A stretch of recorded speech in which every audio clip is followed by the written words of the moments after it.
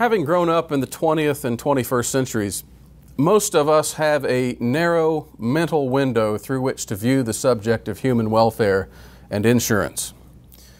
It's almost impossible for us to imagine a world in which Social Security and Medicare and multiple other state-funded benefits simply don't exist. This world seems like the norm because it's the way it's always been. States, by definition, provide Social Security and social insurances for old age and for the needy. There are, however, still quite a few people out there living today who can remember the time prior to the passage of America's first Social Security Act in 1935. Aside perhaps from some memories associated with the Great Depression, which was, by the way, an uncommon event and a temporary event, these people can vouch for what I'm about to express in this brief talk. That in a free society, cradle-to-grave welfare issues are a matter only of private insurance, only of private individuals, only of private families and private enterprise and private contracts. In other words, it's private. And contrary to popular assumptions today, these same people can also vouch that in such a society, people didn't commonly go hungry, they didn't starve in old age, they didn't go bankrupt or become homeless due to medical expenses, or any of the nightmare scenarios that you'll hear in political discussions anytime the subject of privatization is brought up. Those things simply did not happen except in extraordinary circumstances, as they still do today, by the way, in extraordinary circumstances, despite the vast socialistic measures we have in place. So in other words, in a free society, private welfare and insurance are both the principle and viable practice. So let's talk about those two things. First, let's talk about the principle of freedom in welfare. A truly free society will exercise individual liberty and responsibility in all the areas of human welfare. That includes health insurance, old age insurance, retirement insurance, whatever you want to call it, retirement planning, survivor's benefits, disability, unemployment, all the things of that nature. Free people simply learn and work to make provisions, to plan, to manage, to take care of themselves and their own families. And in turn, when the time of need comes, they are taken care of not by the state, but by their own private arrangements, their own private funds, their insurance benefits, their own families, to the extent that need be. And preferably, they'll have a combination of all of those things. As long as the state, however, is involved in funding and or regulating any of these matters, we don't have a free society. The state is by definition an agency of legal coercion. The civil government is by definition an agency of force. To argue for anything to be placed under the proper responsibility of civil government is to say that it's right in the eyes of God to use force, even threats of lethal force if necessary, in order to compel people to do that thing. In areas of remuneration or restitution for a crime, legal force makes sense, obviously. But this is by definition the negation of freedom. A criminal who's under civil penal sanctions is to that degree a slave. And it's ironic, the 13th Amendment to the Constitution, which abolished slavery, allows that exception for punishment for crime. Because the very nature of being compelled to do something is by definition a loss of liberty. Coercion is servitude. But since this is so, the more we expand the state's power to coerce people, the more we deny freedom and liberty in society. And so the very moment we begin to expand the state's functions and institutions beyond the proper punishment of crime, that same moment we begin to make slaves out of free men. And thus the moment we begin to subject basic cradle-to-grave issues beneath the coercive arm of civil government, that is to legitimize the welfare state to the slightest degree, that very moment is the moment we begin to subvert a free society. In fact, there are very many people today who would argue for the existence of the expansion of the welfare state because they consciously believe It is legitimate to use violence or threats of force in order to make society, as they see it, virtuous. And that's a doctrine that goes back many years. We'll talk about it in a little while. However they wish to make society virtuous, they'll use force in order to make it look, whatever their intentions are, to make it appear to be good intentions. Okay. Many liberals and progressives have long since been very open about this very belief. And many conservatives, by the way, hold the same belief today, although they're less open about it, or maybe sometimes unconscious of it. Okay. The belief in state coercion must be seen for what it is. It's anti-Christian, it's unbiblical, it's against every reasonable idea of liberty on which this country was founded. And it's certainly opposed to any idea of individual liberty and responsibility. Okay, consider the founding era. There was no welfare state when Thomas Jefferson penned the immortal words. All men are created equal. They're endowed by their Creator with certain unalienable rights. That among these are life, liberty, and the pursuit of happiness. Okay, there was no welfare state then. There was none when Benjamin Franklin published Poor Richard's Almanac and started his own printing business, by the way, publishing business. Okay, there was no welfare state when the framers signed the Constitution, and consequently, subsequently, there was no welfare state in America through virtually all of the 19th century, although it did begin to creep in near the later part of that century. There was no welfare state in the original American way. And there certainly are people still living today who can remember living before the imposition of that system. And they can tell you it was a family-based society. And human welfare was a family-based and business-based affair. And it worked. So let's discuss then, since we've talked about the principle of freedom in welfare, let's talk about the practice of welfare in a free society. In practice, it must be family-based. The family is the basic welfare unit of society, and the church secondarily. There is the reality of social debt. We have to deal with it. You come into this world helpless, you have no property, you are entirely dependent upon the love and the provision of your parents. Okay, and that dependence runs longer for humans than any other living species. Okay, anywhere normally from 18 to 20 years, and these days it goes well beyond that in many cases. Okay, during nearly that whole period, you are indebted to the welfare provided by your parents. Parents have a moral obligation to provide this welfare in the form of food and clothing, shelter, education, as well as, of course, the many intangibles such as love and discipline. Sometimes discipline's tangible, but that's another story. In turn, as children remain indebted for those many years of provision, they can repay their familial debt if their parents need provision and care in their elderly years. So in the typical family scenario, there's always at least one breadwinner distributing food and to several dependents. Now the cementing of that family commitment has been for some 2,000 years the marriage vow. It's a binding oath, a legally binding oath that binds two people into a covenant of, among other things, perpetual welfare for each other and, of course, the progeny they produce. All right, now we tend to lose sight of that very weighty material side of the promise that's made in the marital oath. It gets obscured in the romantic side of things, all of the flowers and kisses and the white dresses and the cake and the champagne, which are all good things, by the way. But take a listen for just a moment to what is actually being said in those marital vows. Okay? Now I'm going to quote to you the traditional vow from the Anglican Book of Prayer, which is the basis for nearly all of American Protestant marital vows, historically speaking. It goes like this. The groom says, quote, "I, groom, take thee, bride, to my lawful wedded wife, to have and to hold from this day forward, for better for worse, for richer for poorer, in sickness and in health, to love and to cherish till death do us part, according to God's holy ordinance, and thereto I plight thee my troth." That is language of making a covenant. Okay. The bride repeats essentially the same thing with minor differences.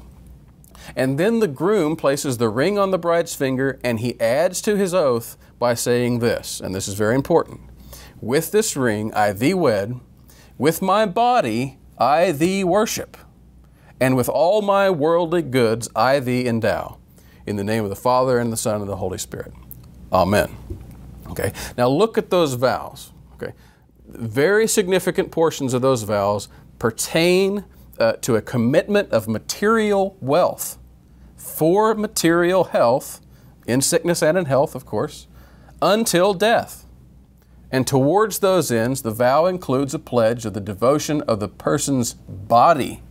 In other words, all of their physical capacity and their labor, the fruits of their labor, and their worldly goods. Okay? That is a welfare program, period. And by the way, it is the original prenuptial agreement, because until after this vow is taken and the marriage is consummated, the covenant is not yet in force. Okay? The vow is taken technically before the marriage is final, even though it's part of the process. So it is technically prenuptial. The idea of a prenuptial agreement today we think of as something that a rich partner does to limit the risk of his or sometimes her wealth in the event of a divorce. In other words, to limit the scope of the traditional vow in relation to material wealth. So in effect, a modern prenuptial agreement is divorce protection. Okay? But that was not the original and normal idea of marriage. The original and fundamental prenuptial agreement is the traditional marital vow, and it is a binding legal oath to provide for the partner's welfare and health until death, with exceptions, of course, in cases of adultery and sometimes abandonment, and that's a different discussion. And it was a legally enforceable oath, by the way. So it's not surprising then that with the rise of the welfare state has come the corresponding decline of the family in society and the outright cheapening of marriage through very easy, no-fault divorce. In other words, the state-dominated system has helped destroy the nature of the marriage commitment for most people. And for some of those ideologies, for example, Marxism and other secular traditions, it was consciously designed to destroy the family and society. All that aside, in the original American way, and in fact throughout the West and for most of Western history, especially Christian history, the marriage vow was the foundation of social insurance, both for the provision of the elderly and for the education of children and for all other forms of insurance. But the same was true of health care. It was primarily carried out by the family. The church did have a large role in the creation of hospitals and during the Middle Ages, but those were not widely used by the populations, and especially not in the way we view hospitals and doctors today. Yet when they did use those things, it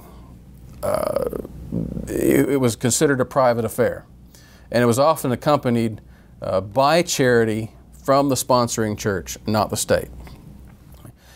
But since healthcare was largely decentralized with families, on their own as need be, I should say, there has always been, in America at least, until more recent times, a very broad base of healthcare providers in a free market. Okay.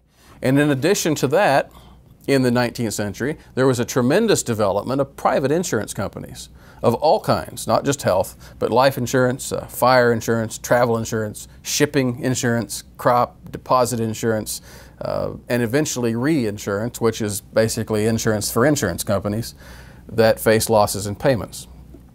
People learned very quickly that by paying a small premium, they could pool their risk together and protect themselves against catastrophic losses. And of course, the insurance companies were constantly improving. Advances in the actuarial tables, the competitions between the companies to gain clients, these things kept the premiums down. And most importantly, the fact that it remained in the free markets and the companies did not have state regulation or sponsorship also helped keep the premiums affordable because it was a truly free competitive market.